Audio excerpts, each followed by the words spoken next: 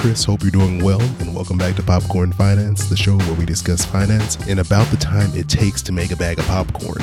I'm happy to be back joining you all again, and I'm happy to be starting the month of April. And don't worry, I do not have any jokes or pranks for you today. I'm too tired for that.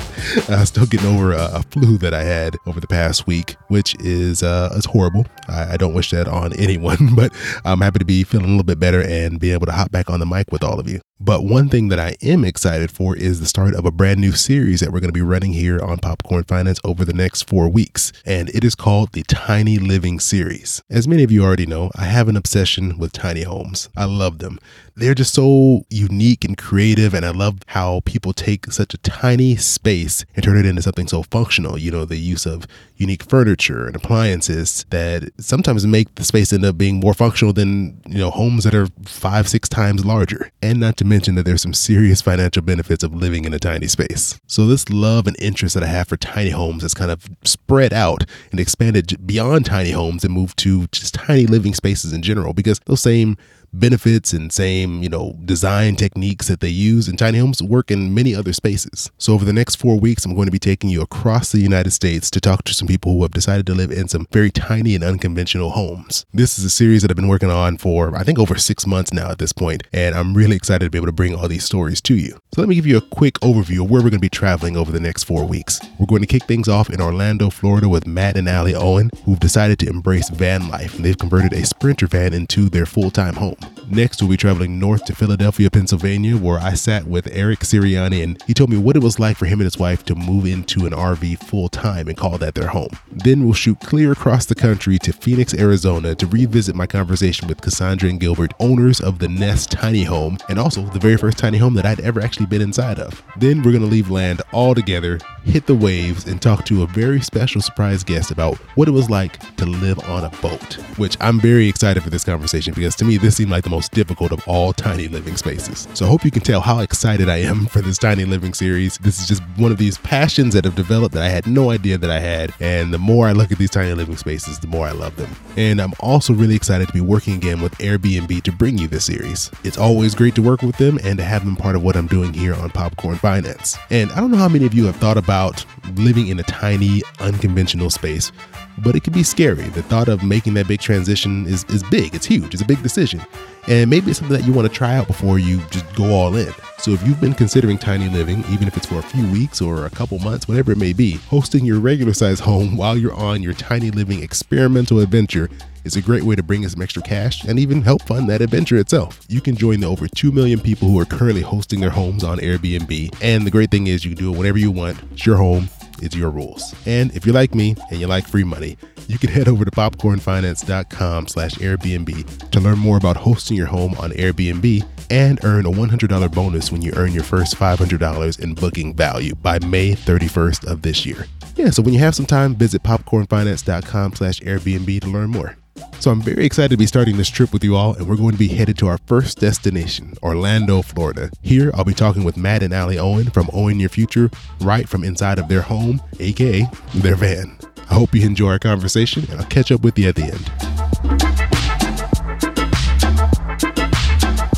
Coming to you live from a van. I think it's the first time I can say that we're recording in a van. I'm joined by Matt and Alli Owen from Own Your Future. How's it going? Good. Thanks for having us, Chris. We're excited to be here. Definitely. Thank you. Yeah. It is more than a van. This is your home. So I want to give it the respect. It's not just a normal van. This is Clifford. This is Clifford the van. And it's great. You've converted this. This is where you live full time now, right? Yep. For the last 4.5 months, just about. Yeah.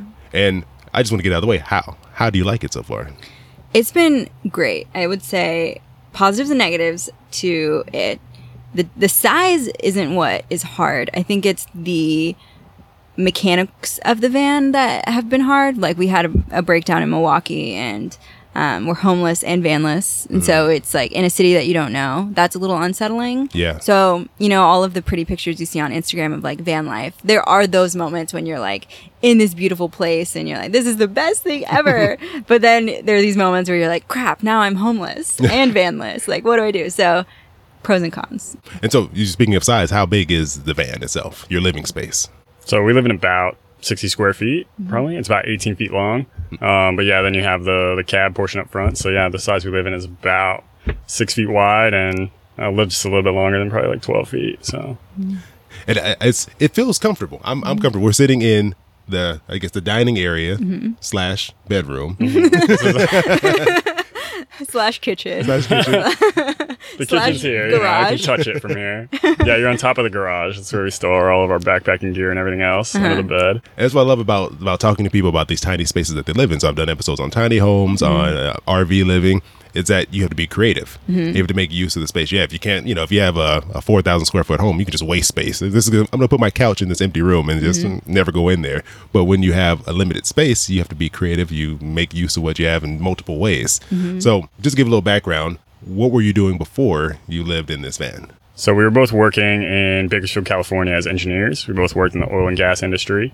I'm a mechanical engineer. Allie's a petroleum engineer. And we were kind of feeling dissatisfied with the location we were living. We weren't feeling really connected to a purpose in our jobs. So we really decided to take a leap about 4.5 months ago and travel full time. And was this a hard decision? Yes, definitely. It still has been hard because think of moments. So we didn't actually reach financial independence before we left. And so we've had moments where we are like, oh my gosh, crap, did we just make the biggest mistake of our lives? Like, should we have kept working and kept going for that number, for that FI number? But yeah, overall, I think the decision was made based on like our mental health, and we just couldn't live there anymore. And so we did Matt did a blog post on risk analysis, like how he could explain it better. Yeah, I mean, I think the things we looked at is like, what do we want our future life to look like? So we were talking about, right after we got married, having a family, how long do we want to wait till we have kids? It was looking like, okay, if we wait till we hit this FI number, we're going to be in Bakersfield. We have to kind of start our family there, which we didn't really want. We wanted to be location independent and kind of time independent. So we're like, well, if we keep working these jobs, those are never going to lead to those outcomes that we really value and really want. So like really the biggest risk is doing what we're doing, because you're guaranteed to not hit the result that you want. So we're like, okay, when you think about it that way, it's like, let's take this jump. We'll start these businesses. We'll work on those. We have the financial backing of pursuing FI for 4 years. Like, we have a good runway. And if it doesn't work out, worst case scenario, we end up going back to some jobs. So, yeah. And then to give listeners a little background on the two of you. So you've left your jobs because now that you're in the van, you're just anywhere you want to be, essentially. And I'm assuming your job wouldn't let you work from wherever you wanted to be. You actually had to come and show up to a building or an office to actually do your job. So you had to make a decision on leaving that. And this is not just a housing change. This is like a complete lifestyle change for both of you. Definitely. So it was, from what you're saying, it was the stress of work, like the mental health impact of being at work and the stress you were dealing with. And would you mind kind of saying a little bit more about that? Like, what was it like that was like hitting you because this is like a huge lifestyle change. Totally. To make you like turn your lives completely upside down and do something, out of the box for sure. Yeah. I think it was the disconnection from purpose that really, I never felt connected at my job, that like I was living out what I was created to live out. And that is serving other people and helping other people. And being an engineer, you sit a lot of time behind a desk and you're not connected with people. It's, reports, spreadsheets, like processes, and that's great. And that, but I came to the point where I was like, someone else deserves my job and I don't deserve, because I don't love it. And I'm not like here for this, and someone else would do a way better job than me. But he's a little bit different. Yeah, I was working pretty long hours, so I had a 2-hour commute.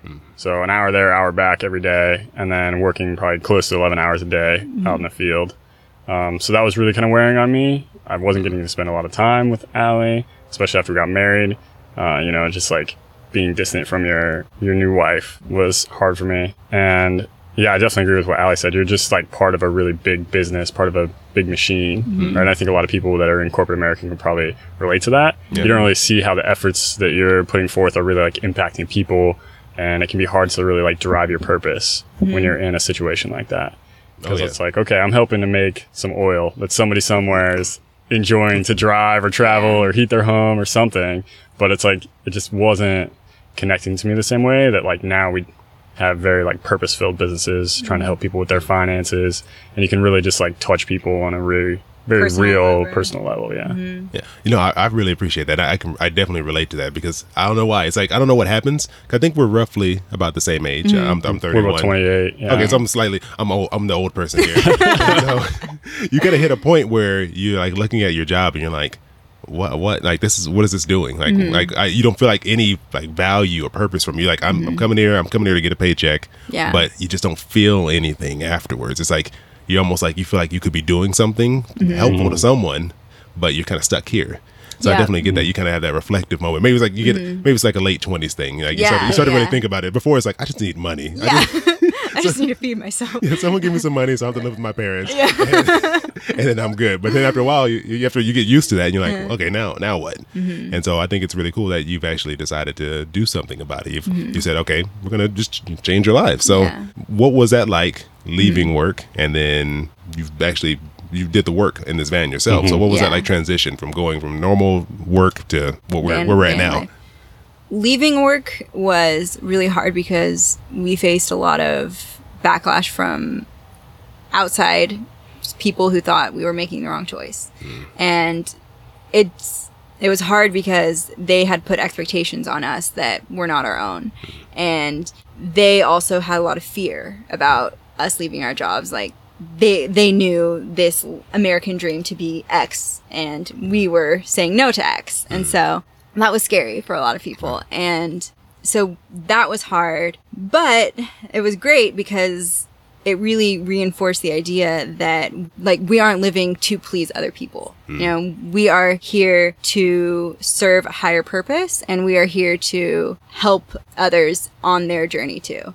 But it's okay if what we say is offensive to some people. We're not here to please everyone. Does that make sense? Especially not with your life. Like when you decide with your life, it doesn't matter if that offends someone else. It's not their life. You're doing your own thing. Exactly. Right? Everyone gets to choose what they get to do. So converting the van though. Yeah, converting the van was an eye-opening experience, I think. We quit our jobs and we started working on the van full time. So I was putting like 10-hour days in. We converted the whole van in about 6 weeks. Wow, that's and fast. hit the road. So yeah, I mean, you're sitting in it, but we did a lot of work in here. Yeah, because I mean, from the inside, just to give people, since this is audio only, it doesn't look like a van. When what we're in, like, there's not like metal exposed. It feels very homey because like the wood pieces that are in here. So yeah, you did that was a lot of work in 6 weeks. Yeah,